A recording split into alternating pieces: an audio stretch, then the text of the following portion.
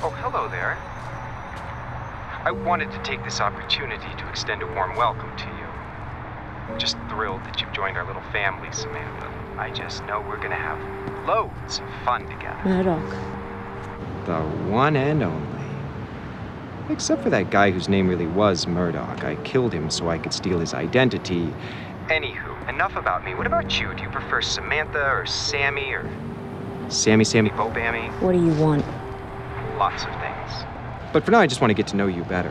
We have so much in common, after all. We're both interesting people with interesting pasts.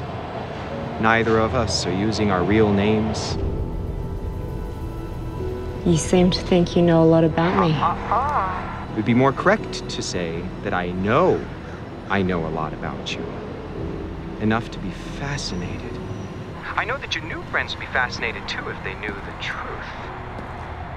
I know that if you don't stop that annoying pacing, I'm gonna lose my temper and pull this trigger.